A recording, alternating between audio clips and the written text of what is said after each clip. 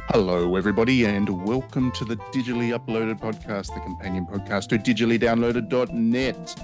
I am Matt Sainsbury. I am the editor-in-chief and host of this week's or this month's podcast. And we have an all-star lineup with us this week. We have Harvard. Hello, Harvard. Hello. Remember when we used to do this weekly? That was a lot of work. It was. I think this format is better for our sanity, and we produce a better show too. I like to think that. And we've got Trent. Hello, Trent.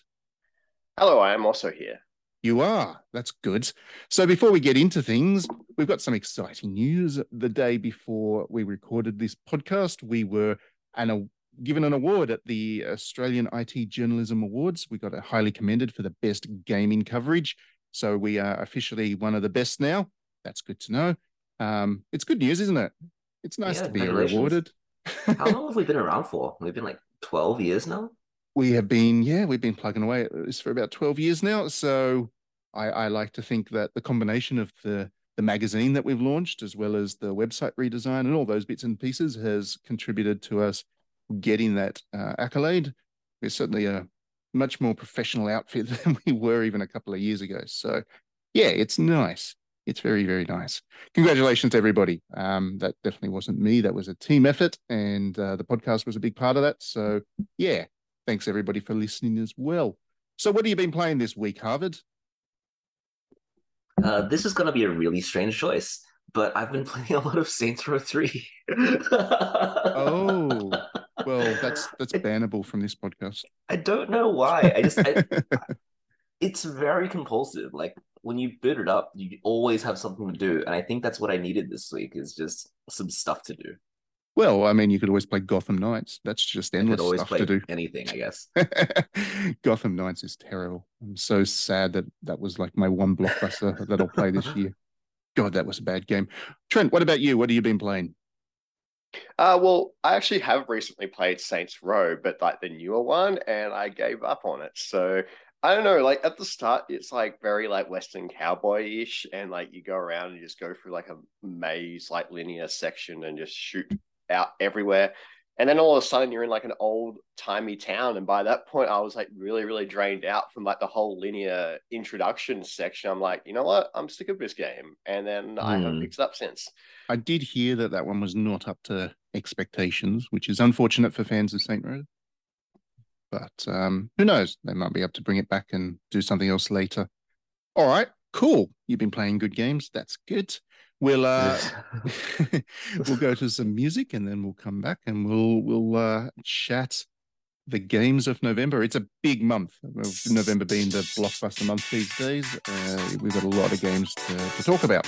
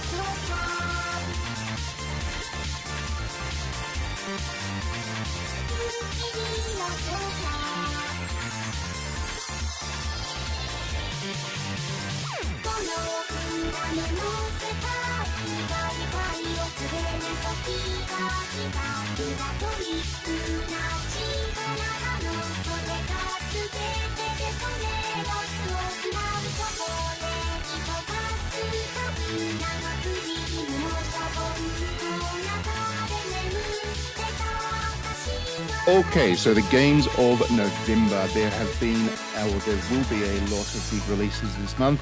November is really the month where the blockbusters come these days. It is where all the major publishers get their stuff in, ready for the Christmas rush. So yeah, it's not such a big month for the indie games, I guess, but pretty much all the major publishers have at least one big thing coming. So let's start. On November 3, we have The Chant. Now, what is The Chant? Where did I have that? I've got my list here and I'm very disorganized, so I apologize. The Chant. The Chant is a single-player, third-person horror action-adventure game set on a remote island spiritual retreat. That's why it caught my attention. Spiritual retreat. Oh, I do like the idea of that. That could be creepy. That could be they very missed creepy. Halloween. They did miss Halloween. You always know when a horror game releases in November, you always know that that's because they've missed Halloween and the release date. And you know that some producers getting fired for it, but they've still got to release the game anyway. So that's what happens. Yeah.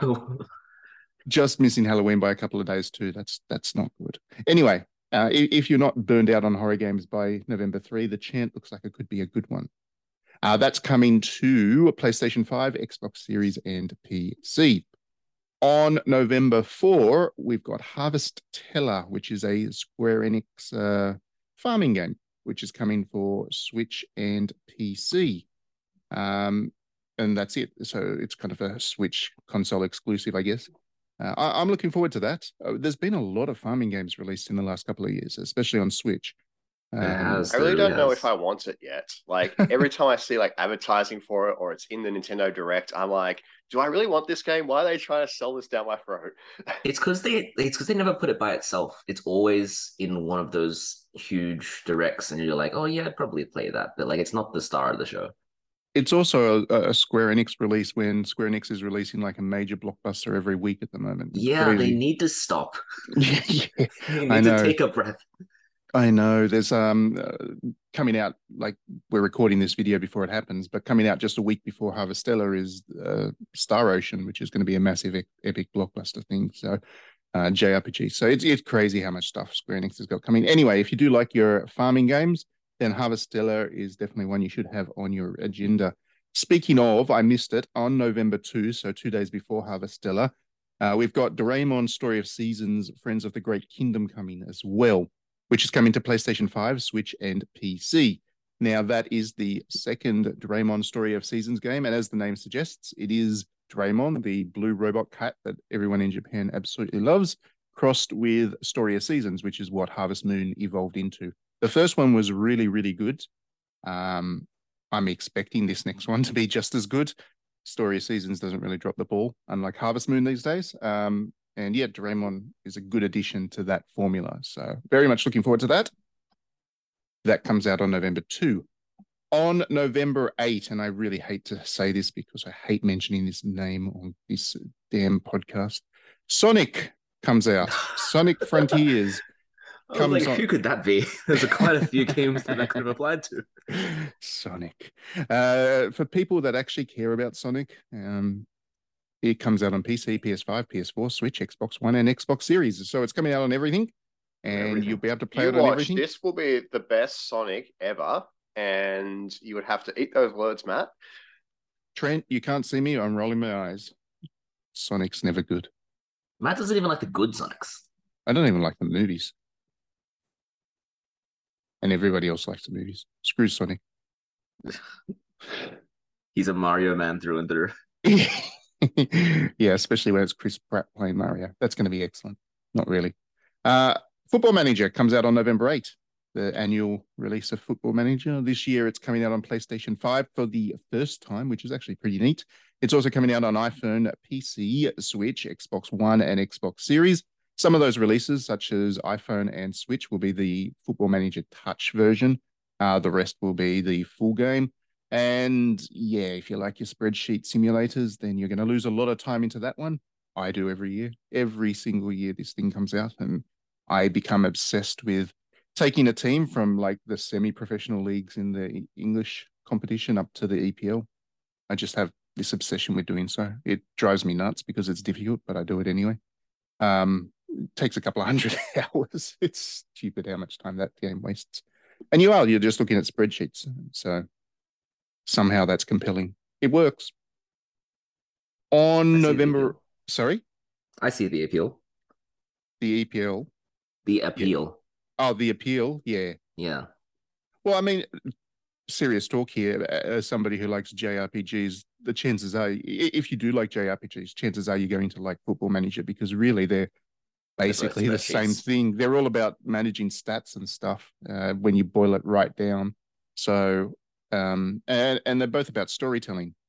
Football Manager is much more emergent storytelling, like does the trade that you just made pull off for your team, and have you done a good job as a manager? But it really is a weirdly very heavily story-driven thing for something that doesn't have cutscenes and whatnot.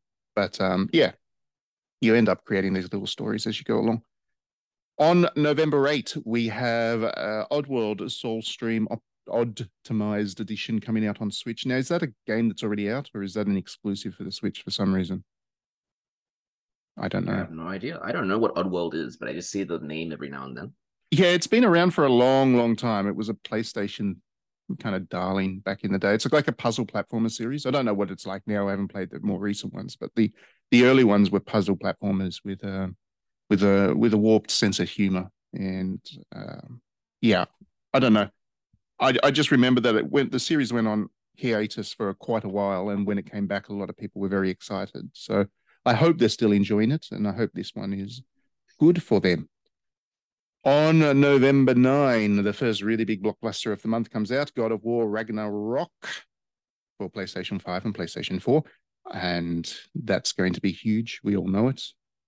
We all basically know what review score people are going to have to give it. Otherwise, the fans will yell at them. So there you go. You know everything you need to know about this game. To PS4. Yeah, that's a good thing. Yeah, for people that haven't upgraded yet, it's good to have the game available. It's just going to be Sony's big game for the year.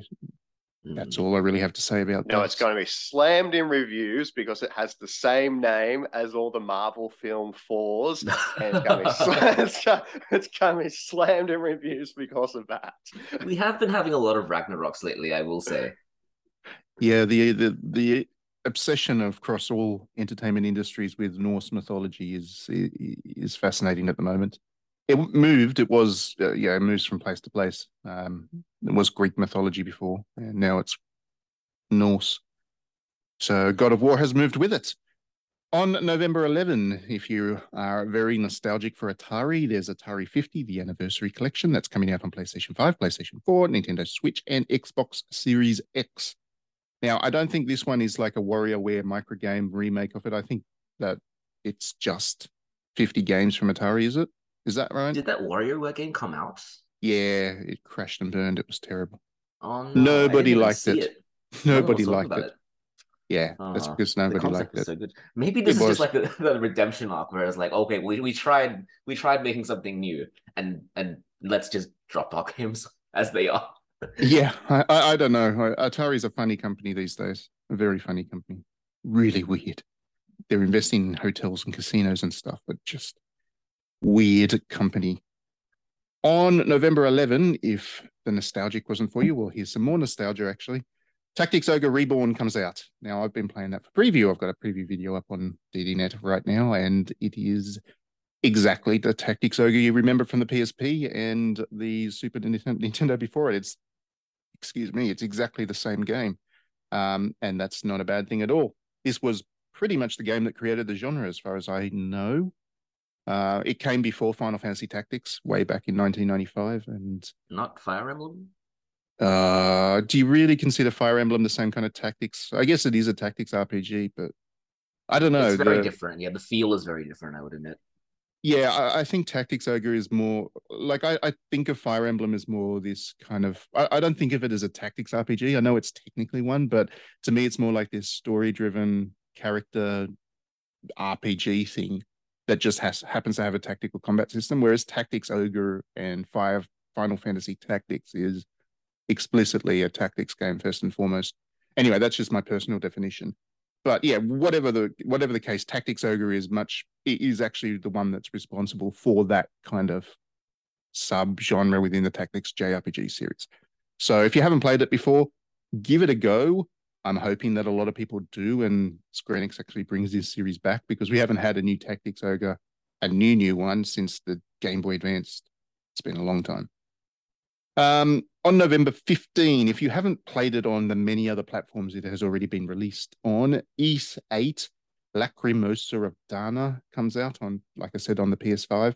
So it is one that the Ys fans have particular fondness for. So you'll be able to play 8 it. is Lacrimosa?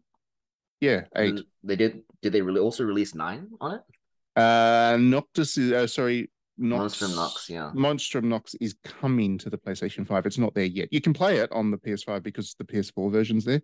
But the PS5 version is not till next year, I think. Interesting. Yeah.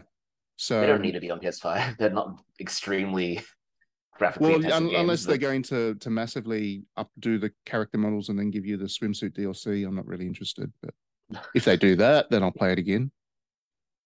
Lana was pretty good in that game.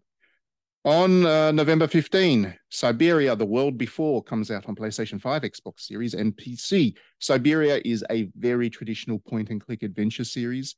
We're talking Myst and Zork, and well, Zork is more text adventure, but that kind of really old-school approach to point-and-click adventure games.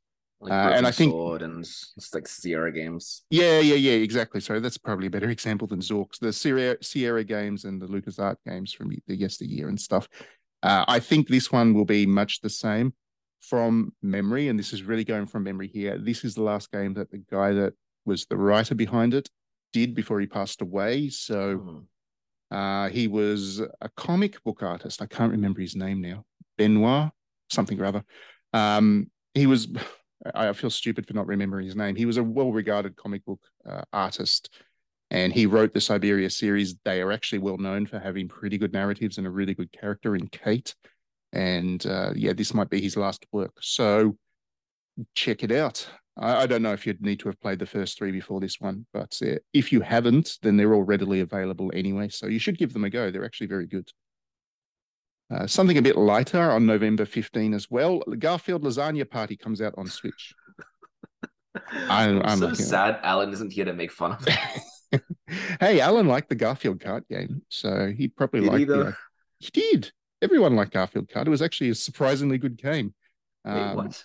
It was. Oh, wait, no, I'm thinking of a different kart game that was bad. Okay, that's nice. No, Garfield kart was surprisingly good.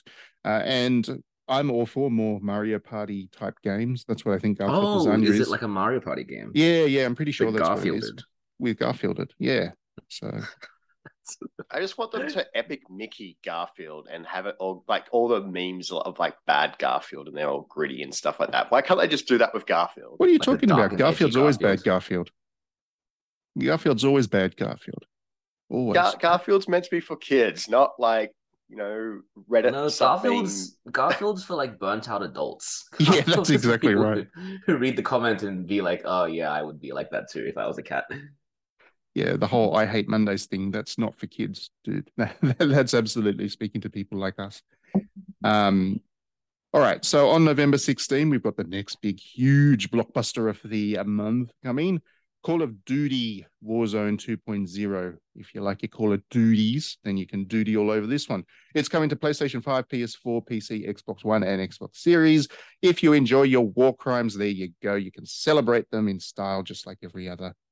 Yeah, well, I'm not going to go any further with that. I'll get in trouble. But You're not going to know but is the it answer to this going to be a question, Matt. good war crime game? it's going to All we be. need to know. I'm sure the people that like Call of Duty will enjoy this one. They enjoy committing war crimes in virtual worlds, so I'm Matt, sure you're they'll not be going able to know to do the that answer in to this one. question. Is Mhm. Warzone the PUBG, like battle royale? Oh, you hate this term, but like the battle royale style one, or is it Zero mainline? idea, Harvard. Zero idea. No idea whatsoever. I Oh, did. The last Call of Duty I played was the one that had Ronald Reagan in it, and I did not approve of it. And I don't even remember what that one was called. The one I played before that was the one with Kevin Spacey in it, and I did not approve that of was a that one long either. time ago. Yeah, not a fan See, I of know it's long bad time form ago. to say the Kevin Spacey one was good, but every so often Activision takes us off their blacklist and gives us a code for a Call of Duty game. And then after my review, we go back on the blacklist, and it's a couple of years again before we hear from them. So I don't know. I don't know if we're on the blacklist right now. I don't know if we're getting the code. If we do, I'm just then imagining someone at Activision looking at the media list and being like, "Hey, these guys have a Lizzie Award. Why are they on our blacklist?" And then it comes out and they're like, "Oh yeah, that's why they're on the blacklist." well, I'll shotgun the Call of Duty so we can stay not on the blacklist. Game of the year, 10 out of 10. Yeah, I'm sure it will be, Trent. I'm sure. On the same day as Call of Duty, if you like games that are actually This is gonna be good, good. Cardfight Vanguard Dear Days comes out on Switch. That's a card game, which will be good, I think. Cardfight's all right, isn't it? I don't think I've ever played a cardfight game, actually, but I think it's been around a long time. I don't love it, but I hear it's got its fans. Yeah, I think that's the impression I get too. It's not like Yu-Gi-Oh! In terms of being that massive property, but it has been plugging along for a long time now. And most card games, if they don't have something about them, don't last nearly that long. So yeah, that's my impression of Cardfight Vanguard. So the next one is an exclusive to Switch. You'll only be able to play it on that console. So if you've got one, then there you go. On November 18, we've got Adventure Arcadium. Can't even say it. The Fractured Continent. It's too early in the morning. That comes out on Switch, PC, and PS4. That's a P-Cube game. So it'll be an indie thing. I think it's an RPG from memory. I'll just quickly check. I'm looking through my list. Where are we? That name could be anything. That name could be an arcade game for all, like Arcadium. Yeah, it could be anything. But like I said, it's an RPG, I think. I'm just pulling it up now on my little list here. Where are you? I'm gonna go Can't be with bothered finding Anime it. Girls and RPG. You'll see it on the trailer. If you're watching this on YouTube, you'll see exactly what it looks like. Yeah, Harvard's editing brilliance is going to make this kind of black space where I'm not saying anything useful, interesting. Yeah, here we go. Found it finally. So it is a fully fledged strategy RPG in the world of Class of Heroes. Wow, now I'm interested. So Class of Heroes was an excellent dungeon crawling RPG from the PSP era. Oh. Wizardry-like. So yeah, this is where this one's coming from. It's actually got some weight behind it. Unfortunately, it's going to do absolutely nothing because also on the same day, on November 18, Pokemon Scarlet and Pokemon Violet releases. Ooh. Yeah, that's a really bad day to release an RPG. On the That same day as crept on us Pokemon. What? That crept on us really quick. Yeah. People were memeing about it for a while. And I feel like Game Freak is leaning into the memes now. They're trying to stoke up the fan base to make memes. I'm honestly a little bit surprised that they've released that this year. I would have thought that Arceus, which was only at the start of the year, would have been enough to sustain Pokemon for at least a year. Like the releases are coming more and more quickly. I said this when Arceus came out. I think that they want you to be playing Pokemon content with 100% uptime. Like you always have some Pokemon content that you're playing on the side. Yeah. I don't know about that. Like for me, having a gap between these things is a good thing. But Oh no, I agree. I think it's good to have the gap between some of the games, but I think that their intention is just have some franchise content out there. yeah, fair enough. I guess But from a business Arceus was strategy. also sort of like a prequel in that way. I'm wording this really badly. It was sort of like, like this is where we're A going to spin-off, move yeah. Pokemon. Yeah, like this is a spin-off, but this is where we're going to move Pokemon towards. So it was kind of like, get excited, the new games are coming out kind of thing. So Well, maybe it is there's not going to be Pokemon all the time. it is possible that they weren't expecting Arceus to be particularly well received. Like they thought it was experimental, they were trying something different, and if it didn't pull off, then they've got the big game coming at the end of the year. That's possibly what happened. And then the Arceus was actually a very good game that was very well received. So that's possibly what happened. Who knows? I don't presume to be in the minds of the people managing Pokemon, the biggest media property in history. Also on November 18, again, a very different game. It's not an RPG, but why would you release anything on the same day as Pokemon? The Dark Pictures anthology, The Devil in Me, comes out. It was another horror game that missed the Halloween window, so people being fired over in supermassive games, but that's coming to PS5, PS4, Xbox One, Xbox Series, and PC. That's the biggest swerve from Pokemon you could imagine. Yeah, Definitely but still, a different target market. I don't know. I don't know. People just like Pokemon. I think Pokemon's that game that's just so big that everybody likes it. It's not. If you got the budget to buy one game, then you're still going to be tossing up between those two. But The Devil in Me looks all right, I guess.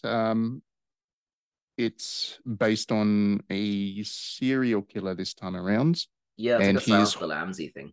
Yeah, and it's set in a haunted hotel. Well, not a haunted hotel, but a murder hotel. And it's kind of based on a true story. And yeah, it looks all right. I mean, these games are pretty reliable.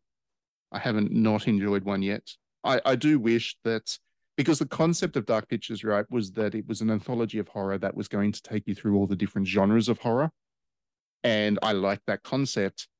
The problem I've had with this series is that they all play too similar to one another to really represent the genre. So really, it's just 4 horror games that are all vaguely different in terms of theme, but really they're just horror games.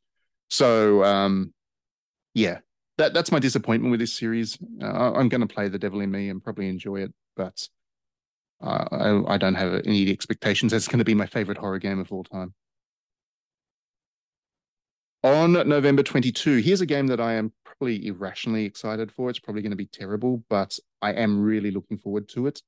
It is Gungrave Gore. And this is coming to us. Ring a bell?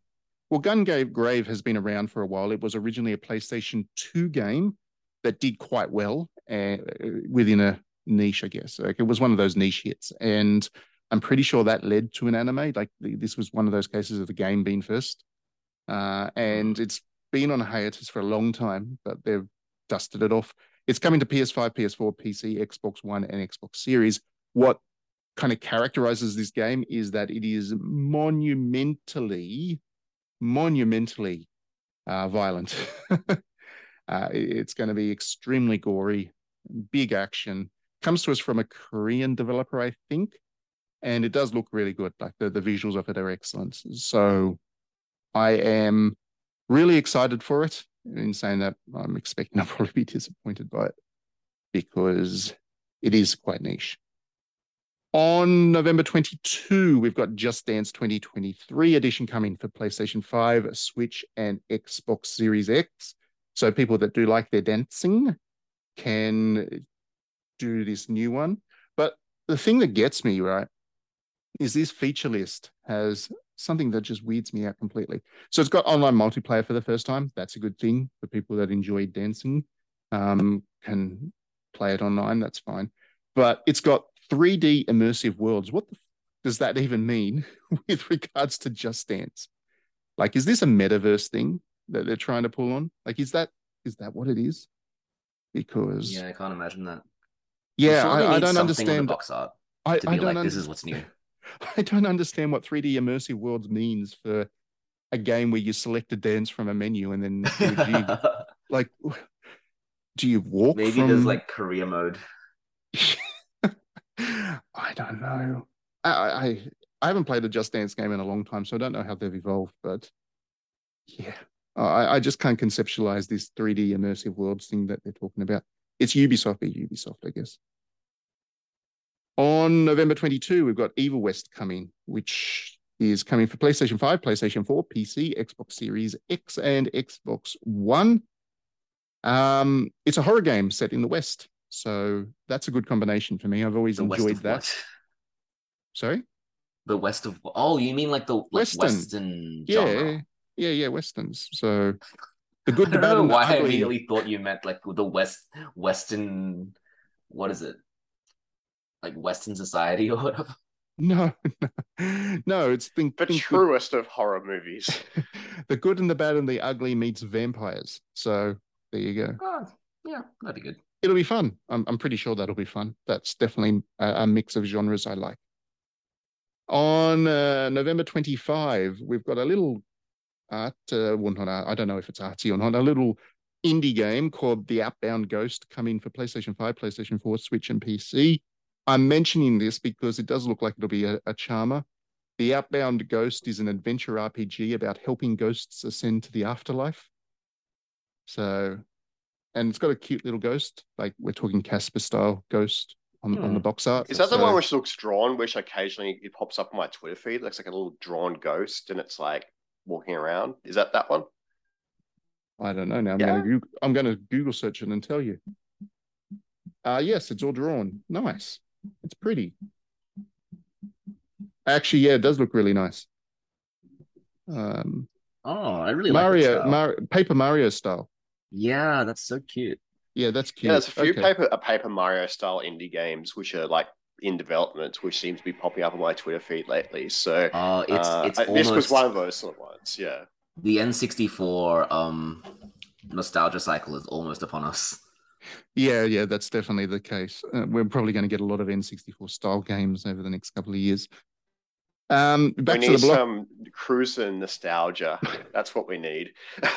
Back to the blockbusters. On November 29, EA has Need for Speed Unbound coming for PlayStation 5, PlayStation 4, PlayStation 5, Xbox Series, and PC. Is this the first Need for Speed that's only on the new generation of consoles? It's not even on like PS4. No. So is it the first Need for Speed for a while though? It's a good question. Honestly, because this is like more gritty and new. Like they've got like a whole new logo, they've got a whole new attitude. Haven't you seen their branding the other week? Where they updated it and it was all like, Need for Speed's like gritty and awesome now. That early 2000s underground song. Yeah, I have no idea. No idea, sorry. I haven't played a Need for Speed for quite some time. Probably the PS3. Burnout was the last Need for Speed I played. Was that? I don't think it's a Need for Speed game. I think it's its own thing. Wasn't it the same developer though? At some point.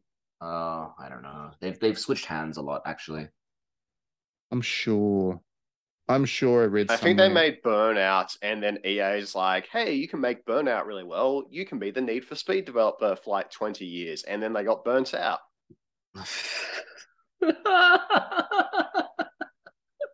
Well done, Trent. 10 out of 10 for that one. On November 30, we've got Until the Last Plane coming, which is another very indie game for PlayStation 5, PlayStation 4, Nintendo Switch, Xbox One, Xbox Series, and PC. This is an East Asia Soft published one, but it caught my attention because it is a story-driven game about pilots in World War II, but it does seem to be heavily emphasized on the story side of things. So if it's like 11/11 or Valiant Hearts, then I'm all on board with that. I'd like more games like that rather than Call of Duty. So yeah, I've got my hopes that will be in some way that kind of story experience. But in saying that, I probably won't be. So I'll be disappointed. again. And then finally, it's not November, but it is December 1. We've got Romancing Saga Minstrel Song Remastered coming for PS5, PS4, Nintendo Switch, and PC. That's another Square Enix game. I have never played Romancing Saga, I don't think. That's the PS2 one, isn't it? Oh, look, that series. The whole premise of that series is them just being like standard JRPG conventions. We're tossing them out. I mean, like mechanically. So leveling is weird, and character parties are weird, and Oh no, development is I've played weird. it. I've played a lot of the Romancing Saga series. I think that's Square Enix's way of being like really experimental with, like, that's their experimental series. That's where they dump all the weird ideas just to see what lands. And it works for me. I do enjoy that series. I just haven't played Romancing Saga, I don't think. Oh, Minstrel Song specifically. Yeah, Minstrel Song.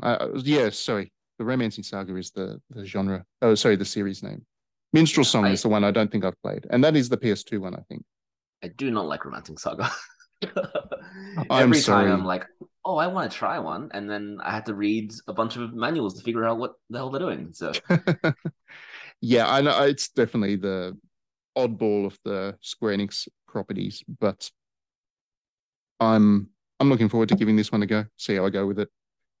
All right, so of all those games, that's a lot of them. Harvard, which one would you pick if you had to pick one? You only had money to buy and play one game. So which one would it be? I just want to point out that if you're a JRPG fan, you would play Harvestella for 1 week and then play Tactics Ogre for 1 week and then Pokemon for 1 week, and then you'd have to play Romancing Saga. So JRPGs are pretty overrepresented, but it's Pokemon. It has to be Pokemon. Pokemon? Yeah, Has fair to be enough. Pokemon. What about you, Trent?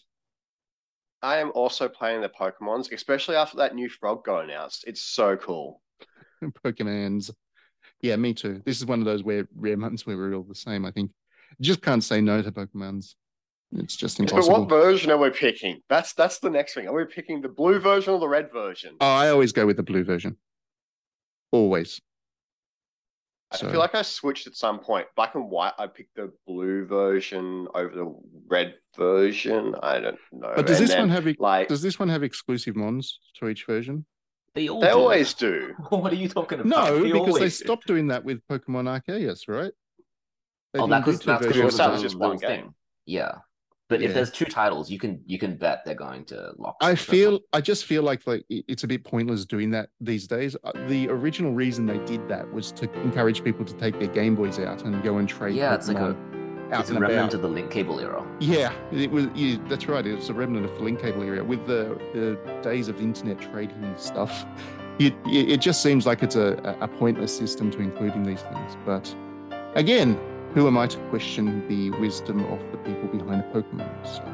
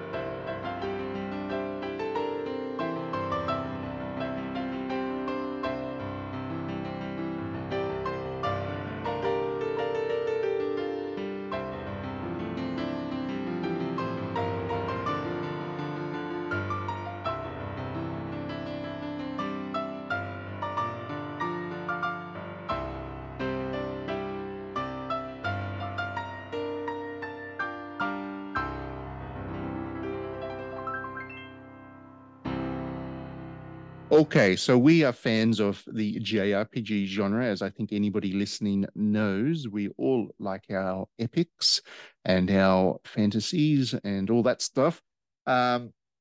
We thought we'd have a discussion this week or this month for the podcast talking about how developers can go about and publishers can go about sequels for JRPGs, because there's a couple of different ways you can do it.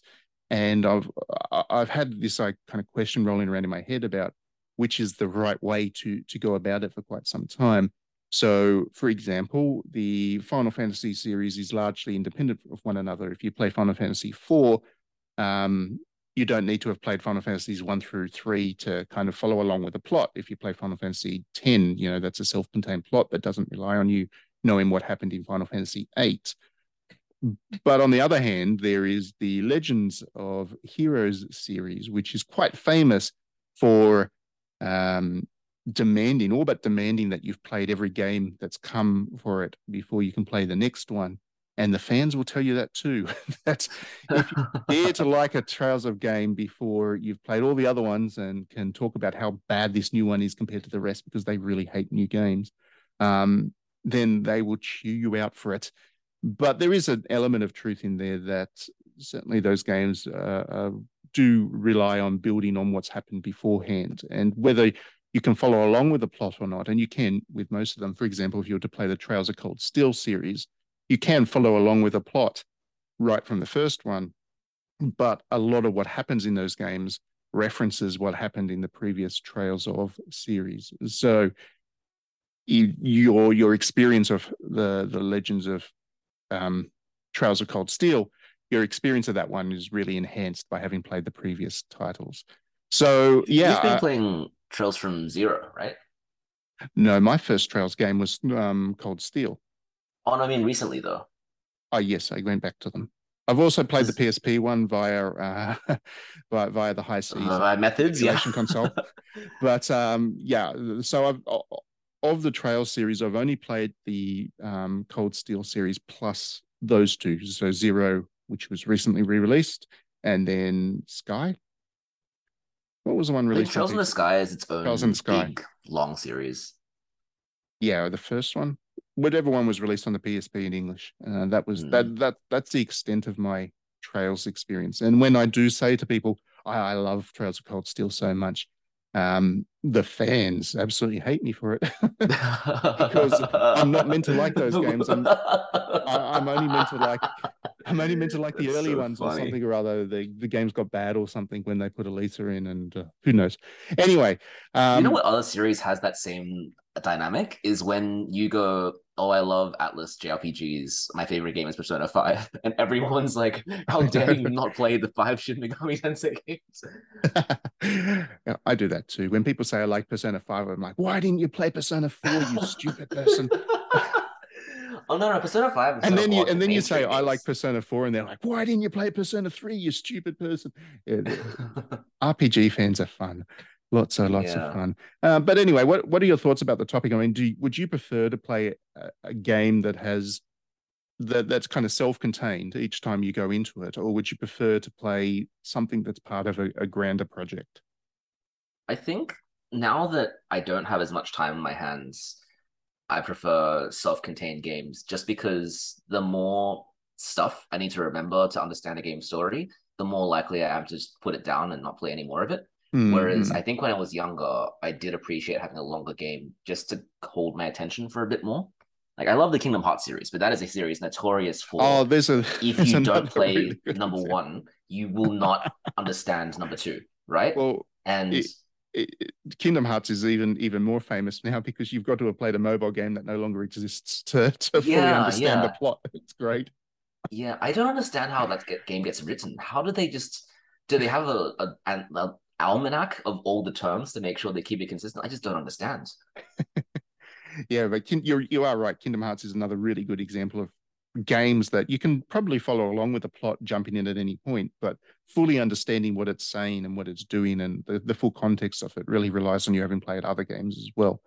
But you are right, like time considerations is a big part of it.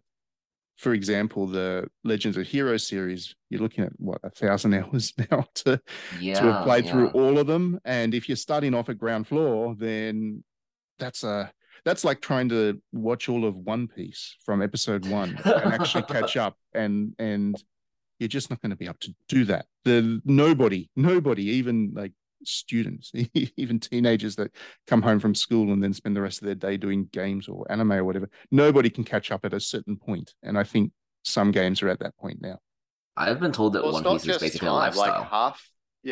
half the games you've mentioned it already. You're like, oh well, this one I've had to pirate. This one's like some old game on the PlayStation 2. This is from here. Like games with these lengthy, long stories, where at the stage where it's like, well, you have to fully immerse yourself in the series. You have to go back to the recently released original sequel, but don't worry about that because that has half the bits plot points taken out and changed, so you're not getting the full experience. So you have to go pirate the original version and play that on your emulator or hunt down like some ancient console, which is really hard to find. And then you have to go Yeah. back and play the next Mm. two re-releases and then play the Nintendo 64 version and then go over here and play this and this, and then it's really hard to find these games or get them legitimately. Yeah, Yeah. I you mean, 100% right there, Trent. Like, um, this is an issue with the way that games archiving and availability is handled. That once a series hits a certain length, it does become completely inaccessible because publishers haven't re-released them, or you're relying on publishers to re-release them. A good example again to talk about Trails of the Legend the of Trail Heroes series, series, yeah, it's so hard to get the first chapter on things. or even And even not just that, like Trails of Cold Steel 1 and 2 are getting to the point that they're actually hard to find. You could play them on PC, yes, but if you're a console player, they're not on Switch. They haven't yeah, been re-released on the kind of the PS5 and Xbox. So um that's an issue. Like you can jump in halfway through if you're a Switch player, but you can't play the original two. And this is entirely because of the publishing rights are just up in the air and they can't organize themselves. So that's definitely a problem.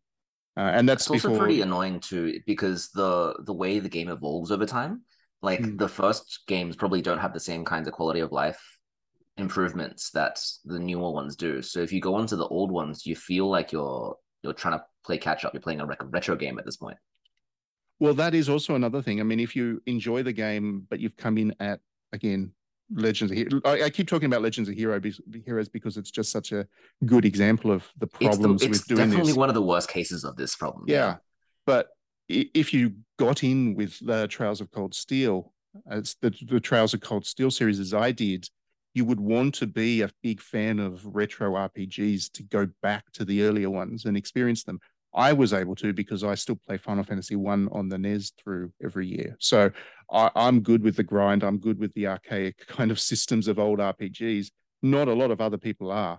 Um, and more modern players would find it difficult to go from Trails of Cold Steel backwards to play the earlier games. So that is another issue. You can't go through and just redevelop these things to improve the gameplay to the point that it's kind of modern. So I would imagine that some people were like that with Zero, which is considered one of the all-time greats of the series, and I enjoyed it a great deal. But if It's like you a were 2013 game, right? yeah, exactly. If you were a fan of Cold Steel, going back to that is still requires you to be, have a bit of nostalgia for retro RPGs. So yeah, it's difficult. I mean, I understand the appeal of doing this. I really do. That you've got this kind of concept. You've got this concept where it's not about a game; it's about a world, and all the different games are Yeah. telling stories within that world. It's kind of like the Tolkien approach, right? Where Lord of the Mm. Rings is just this massive thing that everybody knows and loves. But if you get really into it, then you've got the Silmarillion, you've got the Hobbit, you've got all the lore, you've got the history, you've Got got Rings of Power so on Amazon Prime. let's not talk about Rings of Power before I get really, really upset. But you've got everything but Rings of Power. You've got just so much depth and so many stories, and the world really feels like it's a history as a result. And you do get that with the Legend of Heroes series as well, where it is more than a game. You feel like you're participating in this like real history of this amazingly complex and detailed world.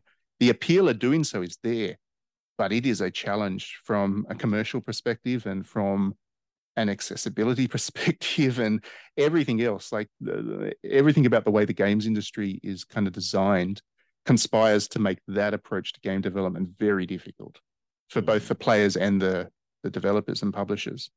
Is there a long series that goes back to like the SNES days or the NES days? Would you consider Ys? I mean, Ys has the same dude. I was gonna say East, but East is good in that they're basically standalone games. The only difference is that they're in the same worlds, whereas Final Fantasy are always in different worlds. But you can Yeah, enjoy Yeast from any game starting out, and I you must don't admit, have to read a bunch of lore. I'm not like the most in with the Ys series. I play most of them and they're fine, but do they reference previous games? Like, because They do, but you know how Final Fantasy has like Sid, right? Has like the legacy yeah, character that reincarnates every incarnation. yeah, Ys is just like that, but more. So yeah, there's going to be references to previous games, but you don't need to like. They're still meaningful if you haven't played the older game. Is what I'm trying to say. yeah. Sure, understood. Which to me is a better approach anyway, because any game can be your entry to the franchise. And if you happen to love the franchise, then you can go back and play the retro games and see how it all began. But you're not required to start from the very beginning to even enjoy the more modern titles.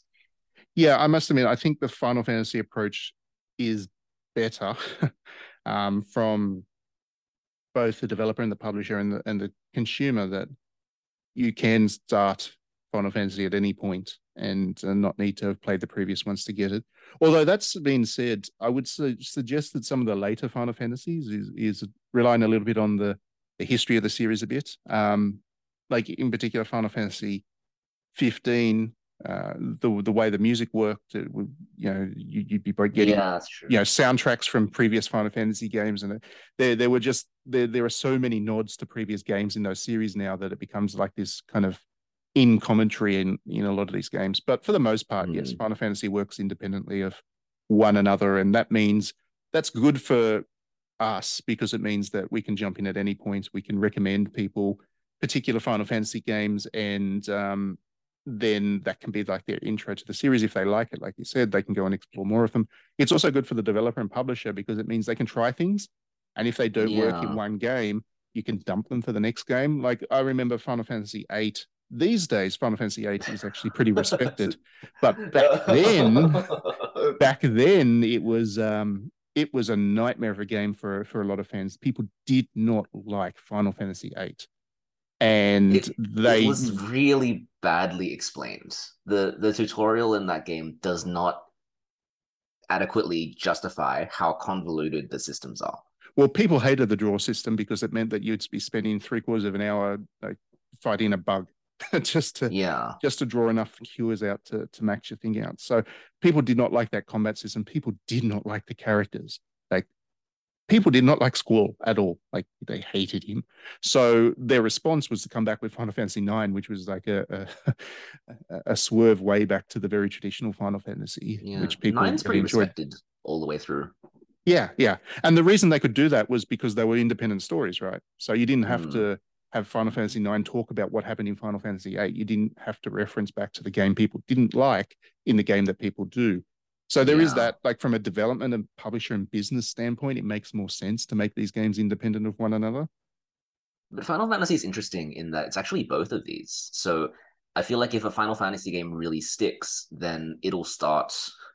I don't know why I'm going to say pollinating or like sporifying or whatever and making its own big series. So Final Fantasy VII, for example, you're not going to play Crisis Core first, right? You're not going to play like Dirge of Cerberus, but there is a larger universe to explore if that's what you're into. And I think if the game doesn't take off, then it doesn't get that same universe. Like there's no extended universe of Final Fantasy VIII. Yeah, and perhaps that is the better way of doing things, that you have this one game, and if it is big enough, then you can start to create side stories for it, like Crisis Core and Dirge of Cerberus and the Final Fantasy VII film. Did anybody see that? I did. I got very drunk to watch that film. I needed it. It was not Final good. Fantasy film is great, but it was it's kind so of like cool how... in its era, but now it's not. Yeah, but what I was going to say is it's kind of like how there's that one which is set, all those Final Fantasy games which just came out and they're all set in the tactics world, like the whole generation. I think it was 12, was it? Yeah, and it was 12, and then Tactics Advanced and well, no, original Tactics as well, and a bunch of other things. Yeah, the original Tactics actually came before 12. But yeah, they're set in the same world. That's right. And then there was also Then the you also had DS, the DS games as well, strategy which was set one. in Yeah, that. Yeah. Revenant yeah. Wings. So that was another good example of it. Perhaps a not so good example with the Final Fantasy series was Final Fantasy 13 trilogy, Because because you love 13.3, right? I absolutely love it. I think it's one of the best games I've ever played. But I was one of the very Can you few play people. 13.3 by itself, or do you No, have to play no, 13.1 you and 2? 100% have to play both 13 and 13.2 before you can get to Lightning Returns. You see, that just turns me off. That's just like, Well, that's the thing. I if you think it's tell me I need to play 80 hours of some other game to enjoy one of the best games in existence, I'm like, I'm not playing that. well, that's kind of why it was. I'm pretty sure it was the poorest selling Final Fantasy of all time as well, because you lose people, right? People who played 13, and it itself was quite a controversial game. Again, at the time. These days, it's weird with Final Fantasy, and I think we've talked about this on the podcast in the past. It's Final like our Fantasy favorite has topic. this, yeah, Final Fantasy had, Retroactively, yeah, they become yeah. good. We all love Final Fantasy 8 now. Well, Final Fantasy X was hated at launch. People hated how linear it was. Now it's one of the most respected Final Fantasy. People hated Final Fantasy 12 at launch. People really did not like Final Fantasy 13. A decade later, for whatever reason, the prestige of these games seems to kind of grow back. But anyway, I think it's actually because of this new system where whenever they release a new game, because it's not connected to the previous one, people compare it to the previous one and they realize the merits of the previous one now that they're not, I guess, retrospectively, yeah. yeah, there is an element of that, I think. Like when 16 comes out, everyone's going to play 15 again and be like, actually, I don't know if 15 is going to have the same thing. I think 15 was very mid, but maybe people will start to love it too. I think another part of it is with Final Fantasy series, because people try to compare them to previous games, but they're not really comparable because they exist in different universes, have different characters and different whatever. Because there's no Yeah. real point of comparison, trying to make a comparison ends up with you being disappointed with how it's done. But given the time of years, given the span of years, when you can look at it with a more kind of sober mindset that this game's been out for quite a while now and it is what it is, and you've come to terms with the systems, when you start looking at it at its own merits, then all of a sudden you start to realize, oh, hang on, it's actually not bad. And I think Final Fantasy 13 is a good example of that people were really annoyed that it was this really, really linear thing. But given a fair few years, you realize that the linearity was there because it allowed them, because the focus was on the story they were telling, and the gameplay was really in support of that. And then you realize, oh, the story is actually really good. So Yeah. then Final Fantasy 13 suddenly becomes better. As to whether Final Fantasy 15 will or not, I don't know. I think that once they did all the DLC and stuff, I actually think Final Fantasy 15 actually became a game that people generally liked. So I think the perception's already there that it's better than it was at It's launch. kind of dampened now. I feel like now that time has passed, people look back and go, yeah, but I don't think that was one of the greats. What I think is nobody's going to be looking for a re-release of that one anytime soon. Well, it's still pretty available, I guess. Well, it's not hard to get our hands of. When we get to the next generation of consoles, for example, and if Final Fantasy 15 isn't compatible with, or the next generation of console aren't, yeah, they're not compatible with the old ones. Whether people are actually out there saying, give us a remake of Final Fantasy 15, I'm not Give sure. us 4, 5, and 6 on Switch. Is more like... Yeah. So, yeah, I think just generally, to bring it back to the topic, Final Fantasy is a good example of the benefits of making each game independent of one another. And then within that, if there is enough demand, you can start to do things like Final Fantasy VII, like you said before, that you can add extra games and you can find new stories and you can do the remake, which kind of undoes a lot of what the original story did. And you can do a lot of that experimentation. I will say doing that is kind of retrospective.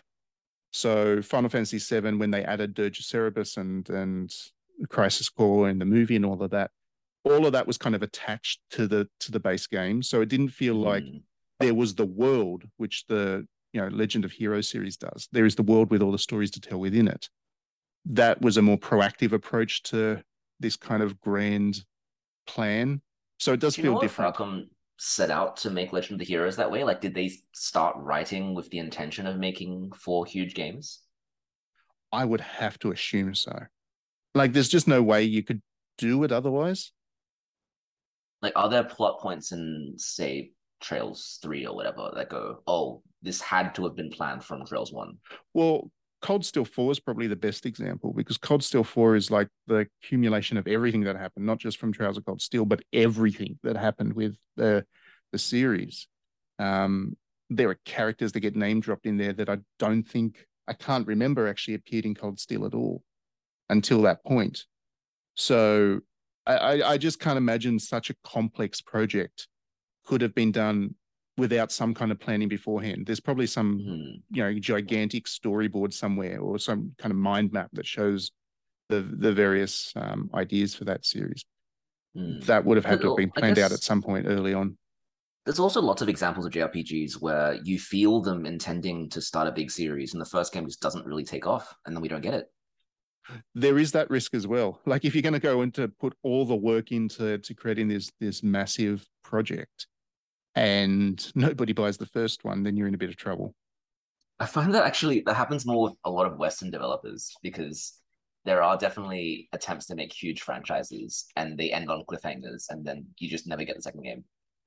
Yeah, absolutely. And that is the problem because the commercial realities come into it and you can only keep making these games if they're going to keep selling. And there's no guarantees anything's going to sell these days. So, yeah. Which one do you think is more profitable? I mean, if you can, I guess if you could, it's difficult because I think a lot of the time the commercial challenges make things difficult. But if you could find a way of getting the licensing to the Trails of Cold, the Legends of Heroes series, you could continue to release those on every platform into forever. And as long as they keep making new games, people are going to have an incentive to go back and play the old games as well. Like if they were to release Trails of Cold Steel 1 and 2 and Switch, people would buy that again. Yeah. And so Trails fans are like diehard fans, right? They're gonna like stand by their franchise. Whereas there's tons of fans who are like, oh yeah, I like Final Fantasy VII. I have not played anything else in the series. There is that too. Yeah, you do definitely cultivate a much more hardcore group. I think you do leave a lot of people out. There are people that will never get into Legends of Heroes because it is so intimidating. It doesn't matter how much they like. Exactly. It doesn't matter how much you like JRPGs. It doesn't matter even, necessarily how much time you have on your hands for them. There is just the basic reality that those games are quite intimidating in terms of their scope, and that puts people off. So you do leave some people behind, but on the other hand, you do have people that will then buy literally everything to do with that series. Kingdom Hearts is another good example of that. That the Kingdom Hearts fans are just, they hate it a lot of the time, but they still buy it. That's so sad, but so true. There's a lot of loyalty there, and there's the perception that you do need to participate in every chapter of that series. Whereas with Final Fantasy, a lot of people feel like, oh, this one doesn't appeal to me. I can skip this one. Yeah, and that's okay. Like, I like the sci-fi side of it, so I'm going to skip 16, or like I like the fantasy side, so I'm going to skip 13 or something like that, right? That's much more common. Yeah. Whereas no one is going, oh, I'm going to skip Trails 3 because I have work, but next time when it comes out, I'm going to get the next one. Like, that's just not how it works. Yeah, that's right. And that's why a lot of the Trails fans are not employed. And just like that, I've lost half the podcast audience.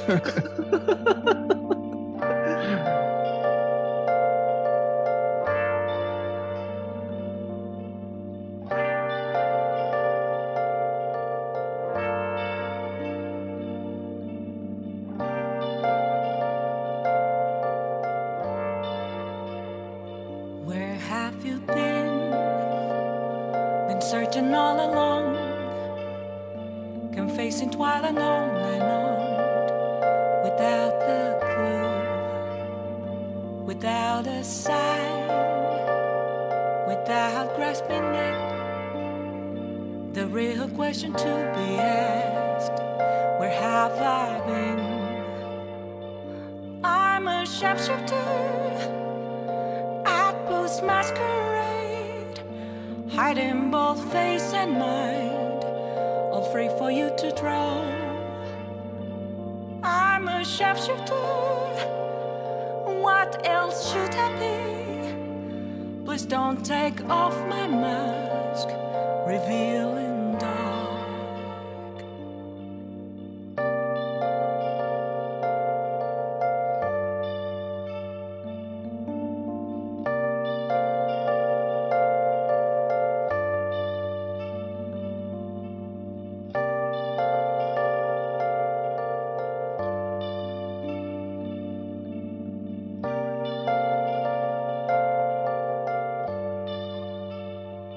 Moments of calm, nothing left to be found.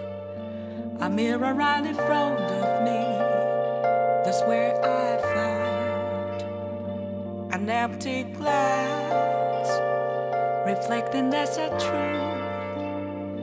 It's telling words not to be told. I need that mask. I'm a shapeshifter,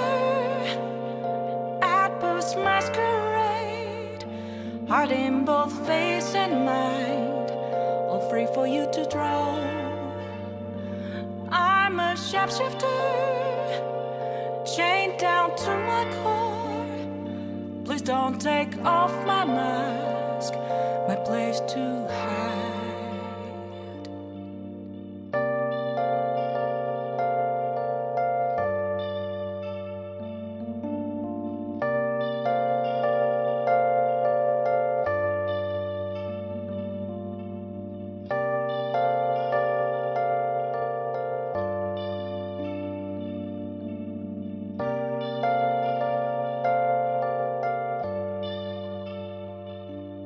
I can't tell you how to see me.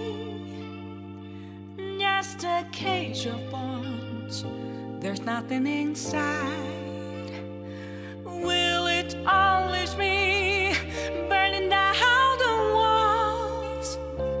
Is there a way for me to break? I'm a shapeshifter, post masquerade, hiding both face and mind, all free for you to draw. I'm a shapeshifter, have no face to show. Please don't take off my mask, my disguise.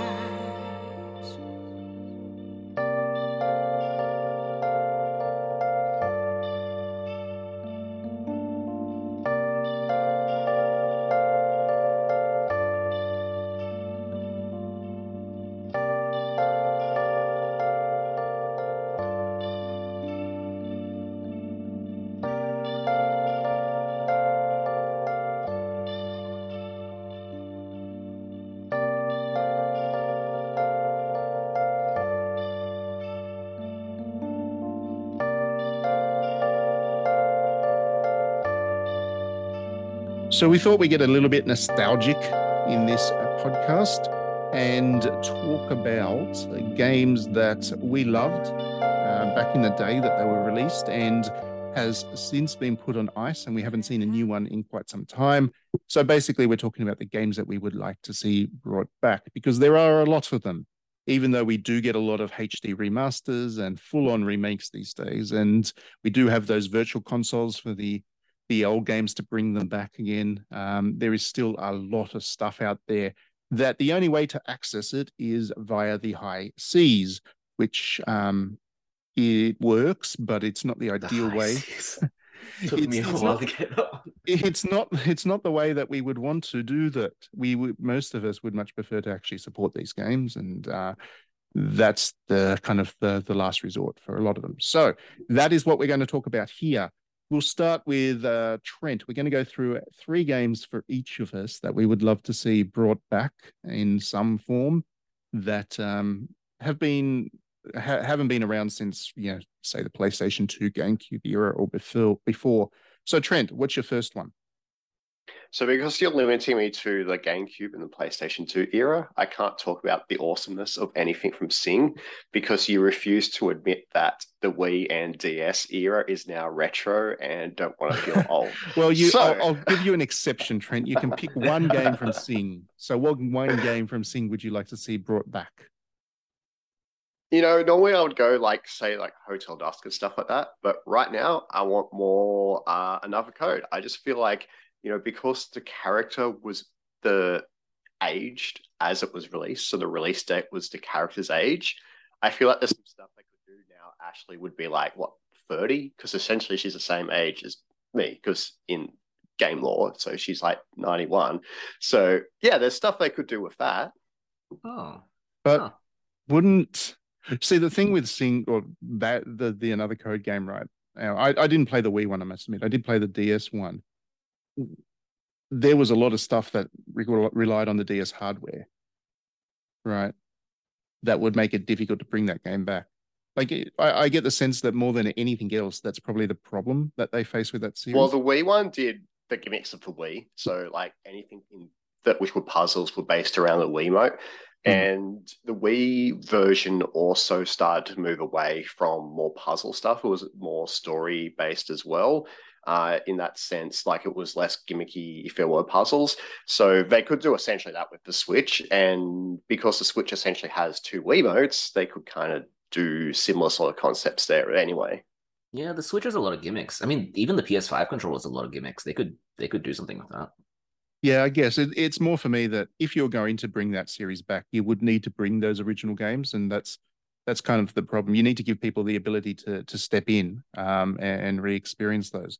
The DS one had things like you had to close the lid of the DS to solve some puzzles, and that would be hard to emulate, I guess. But then again, That was also one I of the should find a first way games anyway. which did that. That stamping sort of motion was like pretty much pioneered, I guess, in Another Code. Like WarioWare and all that were kind of later in the DS's life. So It was a was great a pretty feature. unique puzzle. Yeah. It was. Yeah, And yeah. same It as was. the blowing on in the microphone. That was relatively new because Another Code came out pretty much like only, I think it was a launch title in Japan. It was really close to launch the It was. original game. And It was Yeah. one of those So games that came out in that era where they were like, we have all these tools on the DS, let's use all of them. what I liked about it was that they didn't necessarily tell you that was the solution to the puzzle. You had to play around with your DS physically to figure out some of that stuff. So I really like that. It would be good to bring it back for sure. Harvard, what about you? What would be your first choice? So oh, I just realized that we get a free one from the GameCube and what is it? The next era. Can I steal that opportunity as well and say Yeah, all right. I'll Nintendo let you Land? off. That's Is that far enough like a back? new game, dude. No, it's not. It's from the It's Wii such a U. new game. It's not a new game. Oh, it's That's absolutely Did you a say new that's game. from basically the same time as Another Trace. Yeah. Uh, but the concept is cool, right? The idea of just having like mini games from all these franchises that they have and really committing to it. Yeah, I mean, I Yeah. like Nintendo Land. That was the closest I got to enjoying the Wii U.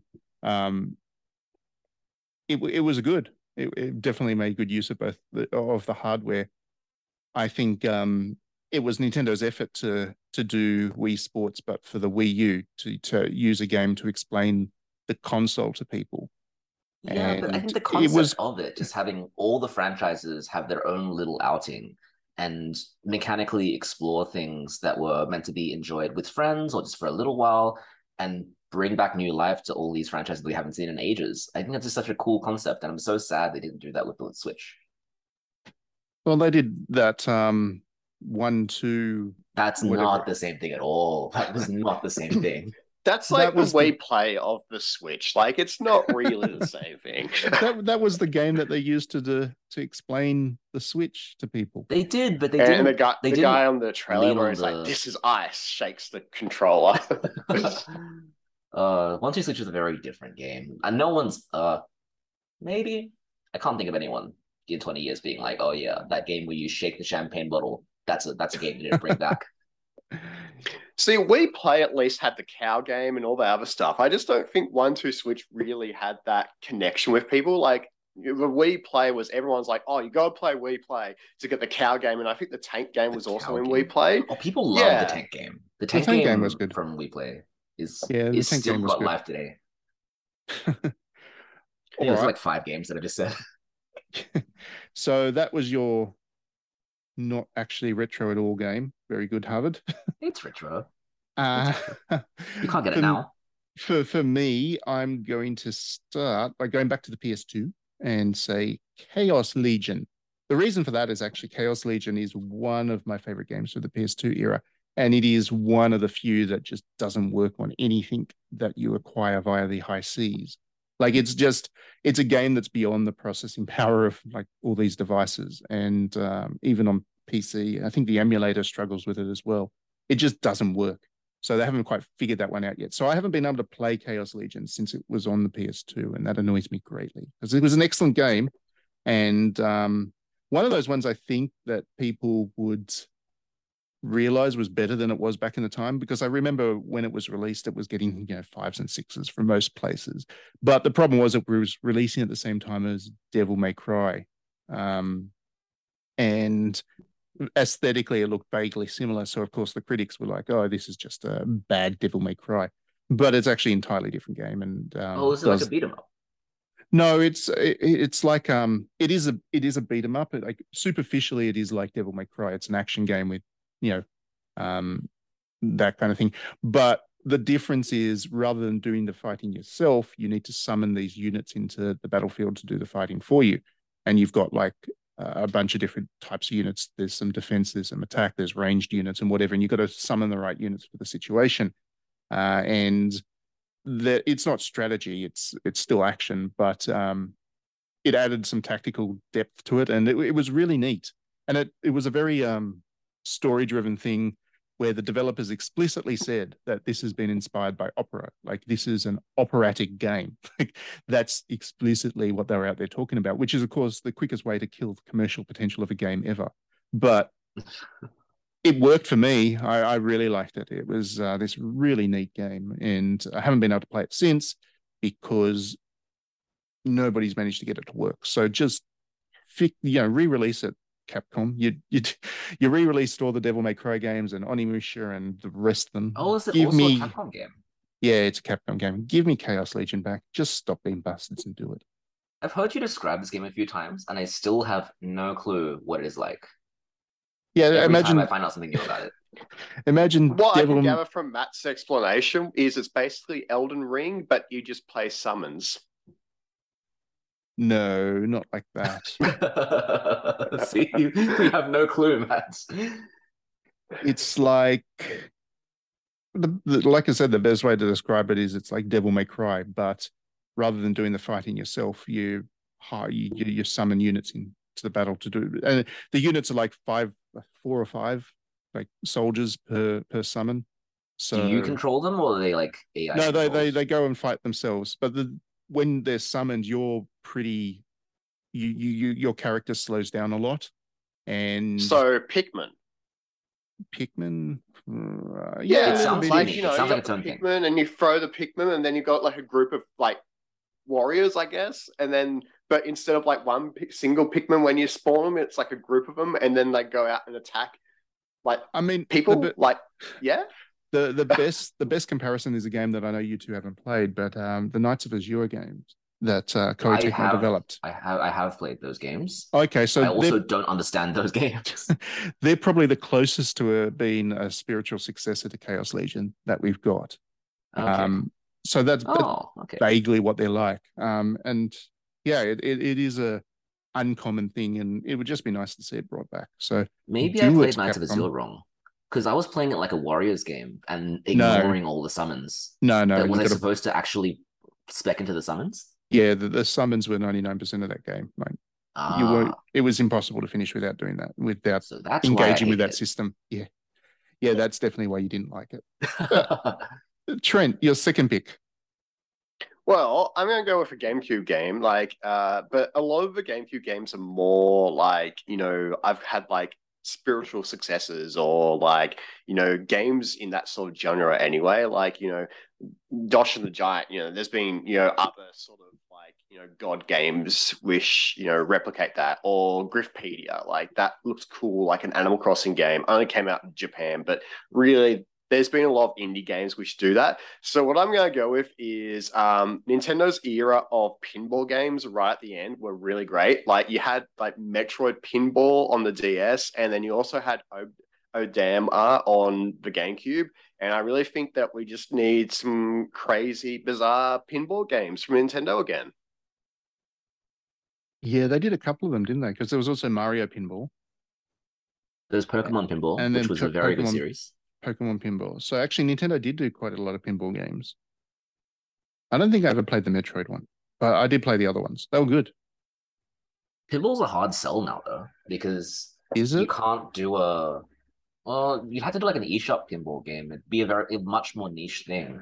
Whereas I definitely remember back in the days where you had to go to a game store, you were more likely to pick up a pinball game off the shelf and be like, oh yeah, I'd buy that. I don't know. Like I think that pinball's had a real resurgence in recent years. So Among theme certain theme audiences. theme pinball would probably do quite well.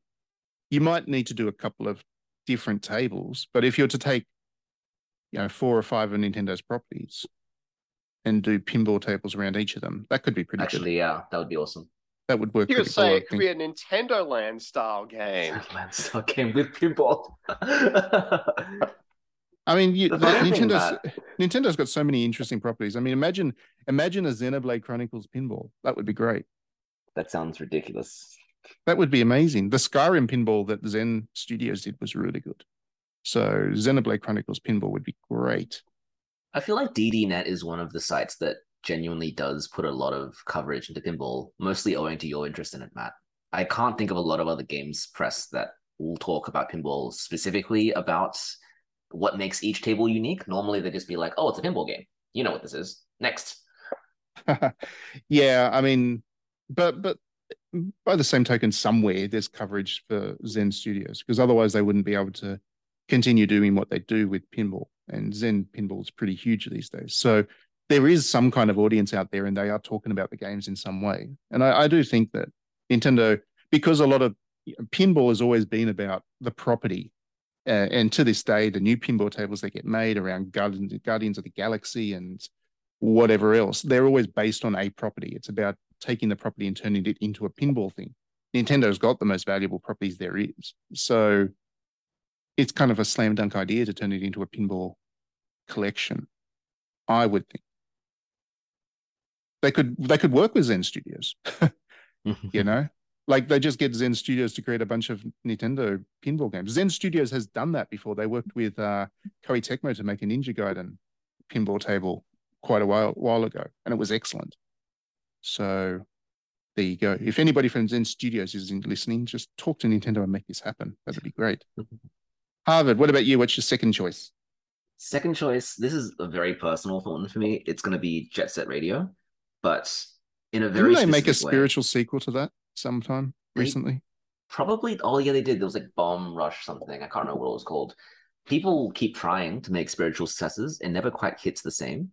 And I think the reason why is because they keep fixating on the gameplay side of things, which is kind of like a skating game, not really like a skating game, much more like a platformer where you're trying to make your way through levels, get to certain points as fast as you can, and not fall off obstacles, which is very different from what you expect from like a Tony Hawk game, right? It's not about pulling off cool tricks. It's actually about learning this small sandbox level, finding the correct path, and then getting through it as quickly and as successfully as you can. But the good thing about that series, though, is actually the style, the graphics, and the music, especially. So the experience of playing it is like feeling like you're in the late 90s. And the newer games haven't been able to capture that quite as well. And that's why they can't bring it back either. Maybe licensing they is a nightmare for that thing, for that series. It's not too bad. They actually got it back in 2013 with the HD remaster.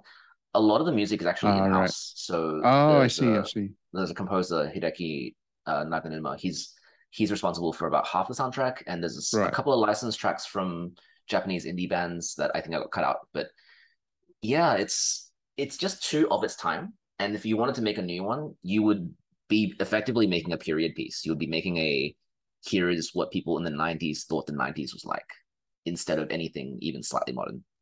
Well, there is still an audience for that. Like, I've never played Jet Set Radio, I must admit, so I don't know about that game. But I do know that a lot of other games that are kind of that time and of that period, like Crazy Taxi and Cruisin' World, Cruisin' USA, whatever, the Midway Cruisin' series. They all got spiritual sequels and or official new titles, and they were very, very well received. There is definitely an audience out there these days for people that are nostalgic. And that's why we do see a lot of these remakes, remasters, and retro style or retro console releases and stuff. There is a huge audience out there for the nostalgic. So I don't think that saying, oh, this is, a product of the 90s is necessarily a negative for a game. I think that's okay these days, and they'd still find an audience anyway. It might not be. I think it depends on the nostalgia cycle. Maybe the nostalgia cycle's not there yet. It might Well, I not think sell it's as close. I think it's awfully dangerous to say that the 90s is a good thing to be nostalgic about. I mean, 80s had that, there was more fun and I guess, stuff which people took out of the 80s. 90s, I don't know, like 90s was really more of the same of the 80s, but then they're like, let's ruin it. And then it was that really awkward transitional like decade before it became like what the early ooze had, and then like, that then became the tens. Like I really think the decade, well, when I was like 0 to like 20 was the worst. Like once we got out of the tens, I think, like media and stuff started to find its own style. I really like that. Really 90s, especially early ooze, was just gross. Don't be nostalgic for it. I don't know about that. As somebody that grew up in the 90s, there is certainly elements about the music culture and whatever that I feel nostalgic for when it happens. You were too young, Trent. That's the difference. It's definitely that was good. It's a specific taste. It's like almost like you're laughing at yourself. The grungy music and the outlandish clothing and just the kind of like over the top rebellion, but not rebellion. I really like that atmosphere, and that's really clearly captured in Jet Set Radio of all things. Cool. Well, gotcha. Just play Splatoon. That's pretty much my takeaway. Just play Splatoon. No, Splatoon is the same thing. No, Splatoon is a relentlessly 2022 game. Same style, same music, culture, Splatoon just squids. Splatoon is relentlessly 2020s. That's just what it is. Okay, so for my second pick, I'm going to go with the classic horror series, Clock Tower. I'd like to see Clock Tower come back. There was a time where Capcom, this is Capcom 2 from 2 for me so far, but Capcom was like this amazingly experimental publisher back on the PlayStation 2. Clock Tower 3, then there was Haunting Ground, then there was Gregory Horror Show, there was Rule of Rose. They just kept pushing out these. Oh, did they publish Rule of Rose? Yeah, they did. Interesting. There was just all these relentlessly creative horror games that they were pushing out, and some of them didn't review particularly well, but again, in time since, they've become quite well respected. Like Clock Tower 3 and Haunting Ground in particular didn't do great reviews at the time, but in the years since, these days, people look back at them and see their qualities and see where they're, because back in those days, there was the ability to do horror in a way that wasn't just about, big ugly monsters that you shoot. There was the opportunity to do horror where you can't fight back, stalker horror style things, and a whole bunch of other things for that era. I can't think of anything that came before that. It was. I mean, the actual point and click horror, Clock Towers 1 and 2 were a little bit like that, but being point and click games, there was a little bit different in the execution. But yeah, this was all quite new back in those days. And I know what they also published. They also published Glass Rose, which was a Sing game. I didn't know that. And it's also a horror. I don't necessarily like where horror has gone in the years since. There are some individual horror games I like, but for the most part, horror's just become action games with monsters, and or bloody action games, with monsters. And to me, that's not really horror. Horror obviously has a lot of violence and has a lot of bloodletting, but you look at cinema and stuff, horror is not about that anymore. That's kind of a part of the storytelling process. And I think that video games have taken horror in a spectacularly stupid direction that I'm really not a fan of. So when I look at the horror games that I really enjoyed, it's almost always back at that PS2 era. And of those games, kind of Clock Tower 3 is my personal favorite. So I would like to see that series make a return. Did you ever play the Red Candle games? So Detention and Devotion? Yeah, I played Detention. That was good. I find that they take a bit of inspiration from those series. They do. I also played the Korean one that had two games. The Coma. Yeah. And they were similar as well. But we're talking about very indie things here. The Clock Tower 3 and the Haunting Ground and whatever, they were major releases from a major publisher. Yeah, they were too. Yeah, so different kind of scale. These days, major horror releases are just, The Evil Within and like I've been told the Resident Evil Village. I like good. I like Resident Evil Village. Don't get me wrong. I really enjoyed it. In fact, it's a different thing. Very positive review. But it is an all-action kind of big violence game that is intense, but it's not. For me, horror is as much about the mind as it is about the visceral thrills, and that is definitely lacking. Even the Silent Hill. I mean, I'm really, really excited for the announcements that they've just made about Silent Hill. I'm not excited as we talk about this last week. As we record this podcast, last week Konami had a big thing where they announced all of their Silent Hill roadmap, and while some of it is something to be cautiously optimistic about, I don't think I'm not expecting too much from the Silent Hill 2 remake, given that it's a Bloober Team project. But yeah, I don't trust them at all. There's a new Silent Hill coming that has the writer behind Higurashi involved, the Higurashi horror visual novel series. And that promises to be something spectacular because it's taking Silent Hill back to where I think Silent Hill should be, which was Silent Hill 1, 2, and 3 were these psychological horror games that were much more about the mind than the visceral thrills. After that, the series, progressively became much more about just violent bloodletting because it started to be developed by Western developers, I think.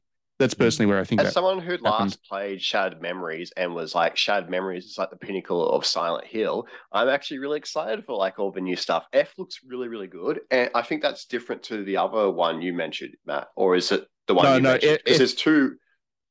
F is the one that the Higurashi When They Die writer is involved with. Yeah, but there's another one as well, which is a new Silent Hill, which also looks relatively okay. Yeah, I must admit I didn't pay attention to that. I was too excited from the F announcement. I'm just a bit wary they announced 5 at once. That just seems odd to me. I don't really know what's so weird about it, but they're just they're planning on relaunching the series. That's really what it is. Like the idea is to make a big explosion with this by giving people a lot of different Silent Hill games and try and reestablish it as a major horror franchise. So I don't have a problem with that. After so many years of being on ice, it's good that Konami is actually investing in the series, but and developing games again. Yes. Yeah.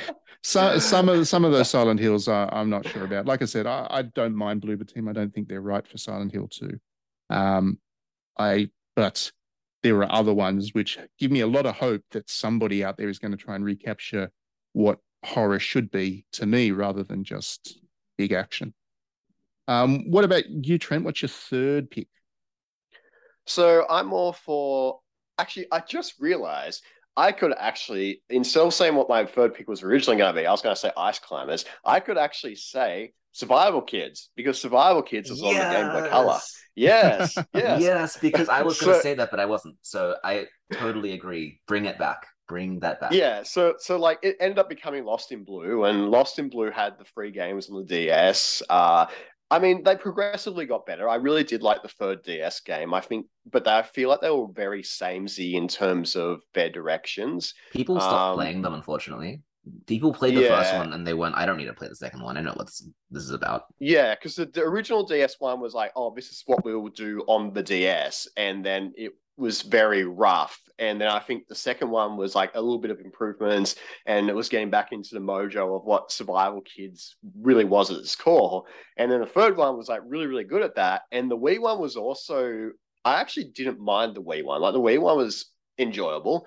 But yeah, by that point, everyone lost interest in the series. But I mean, the original two survival kids games. Like the second one was like, you know, crazy in terms of how it went with like the evil lair guy, evil villains. Like you've got the lava mountain, you get helicoptered to the lava mountain. Like it's just like, what can we do to make this evil villain on this island like, you know, compelling and just ticking over a box, like, you know, it's like some kind of James Bond villain. Like you're on a lava island, you know, you've helicoptered in, like, and you got kidnapped. Like it's crazy what two did, but two never came out in the West. Yeah, And people in the West don't yeah, even know it's a full series. They're just like, oh yeah, I remember that one Lost in Blue game on the DS. But there's a whole lineage of Game Boy games, and I think there's one on the Advance as well. There's so many games in that series. I And think the challenge for them to bring that back would be that everybody would be expecting it to be a survival game. oh, but that's the And thing. They're not. They're not even I anything know, like but it would survival be games that we it have. would be difficult to resist the temptation to make it a survival game because that is kind of the expectation for like that kind of survival game. stuff was at its core. Like you did, but it was like Matt, you really hate like survival games in terms of the realisticness of like, oh, let's go kill a deer. But like Let's the go original kill a ones deer. were, yeah, No, you no, know, no. get the I don't gun, like Get shoot attacked the by this poor bear. boy in the eye. I don't like survival games because they tend to be like just a grind. I have no interest in chopping up a wood log to get 70,000 sticks so I can build a little hut. That just doesn't appeal to me. Well, the But I original games liked had those mechanics. Like they were very the core. Like you just got, but they were just more simplified. You weren't like 20,000 bushes and then you get a thing. It was like, okay, well, let's go collect like one or two sticks from the beach. Let's collect like a ropey vine thing, and then suddenly we've got a fishing rod. Like the mechanics to build things were a lot more simpler, even than the DS and the Wii one. Like it wasn't overly crazy in terms of what yeah. survival games ended up becoming. Yeah. Yeah, I but the I, focus I is more on the characters and the relationship between the characters. I thought what that series did so well was that, yes, it had you making resources to survive, but that was always connected to people that you care about and here's people that you want to keep alive and you want to stay with you as you find your way off the island. yeah. Yes, I at its really core, it was a dating sim. I did enjoy Isn't everything? I did enjoy Survival Kids on the Game Boy. I did enjoy it a great deal, but yeah, I just think that it would be difficult for them to make that game to bring it back because the expectations about what they could do with it would be not not particularly interesting.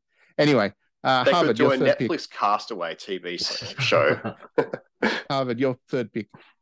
Third pick, I'm gonna go with the concept of Game and Watch because I played the GB. The first time I actually played them was the Virtual Console and the 3DS. I'm showing my age here, and they had the gallery releases of the original Game and Watch games, but they also had Nintendo styled for then modernizations.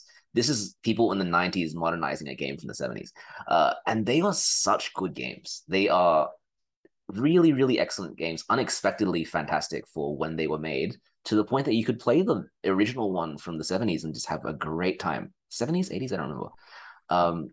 But I was surprised at how well each one individually is designed. They're so timeless, not in a Atari Pong is great for its time game, but I could play this in 2022 and have a fantastic time doing it. Yeah, it is surprising to an extent, I think, that they've stopped doing the Game and Watch gallery releases. I don't think they have faith in the premise anymore. I think Well, they think I it's too just don't old. think I just don't think they can think of a way to make them, you know, worthy of a release in 2022. Because I think with the GBA Game and Watch, that was basically everything. That was pretty much all the major Game and Watch games, and they did modernizations of pretty much all of them. So there wasn't too much more they could do with it. But I agree, it would be nice to see them continue to find ways of releasing this stuff and Yeah, I kind of just make want it GBA accessible games back. because a lot of people really should play them and understand, you know, this was the history of Nintendo. This is the first handheld games. This is what they used to be like, and this is what people loved back in those days. So yeah, it would be good to see them find some way to bring them back. It'd be great if they could like create some new ones. Well, I That did would be interesting, hardware actually. for the Mario and Zelda anniversaries, but they were just like, oh, let's chuck some NES games on them, sort of thing. Like that was an actual and game. Mario have heritage in Game and Watch, and they could have done some really good stuff there. Yeah, that wasn't actual Game and Watch hardware. That was like just a little handheld, gaming console. So, but you're right. It would be great if they just created some new designs and packaged them up somehow in a way that was like a celebration of the history of Game & Watch plus some new stuff. What would Game & Watch be like in 2022? That would be pretty cool.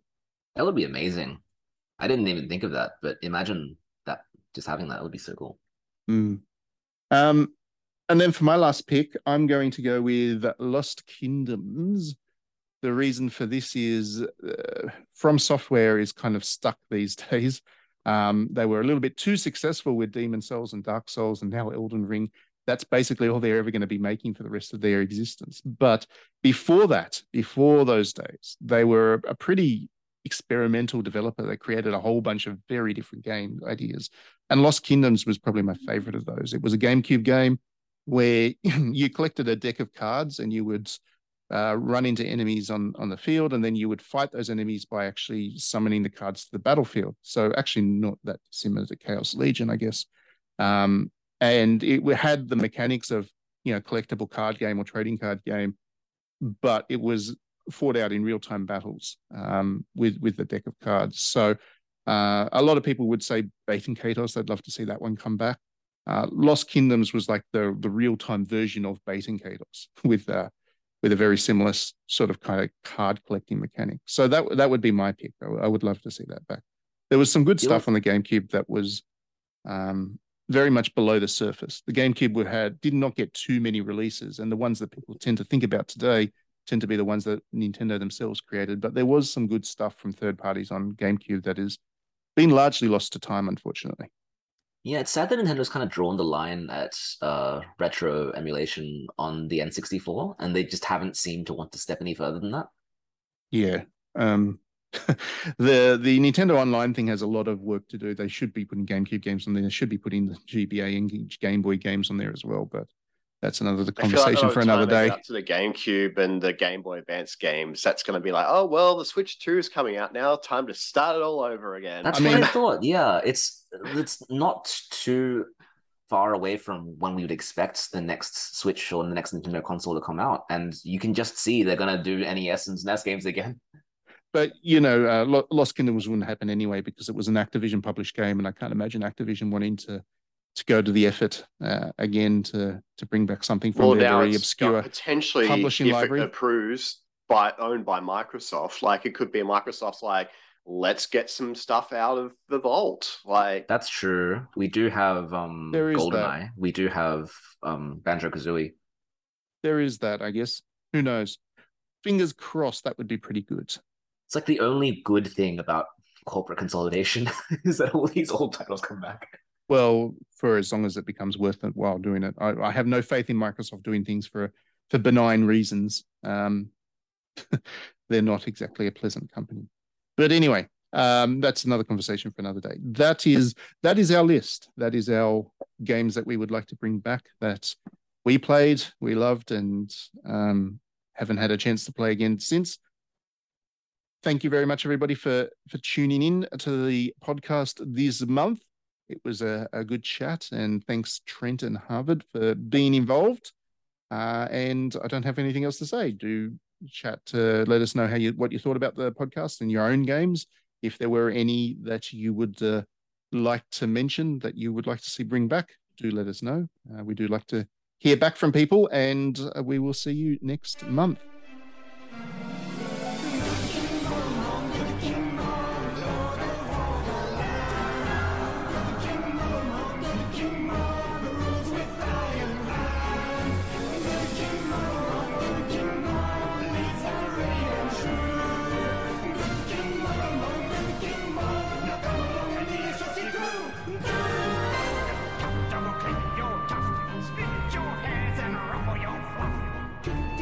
We'll throw you for a loop. A raven waller whiskers to find his truth.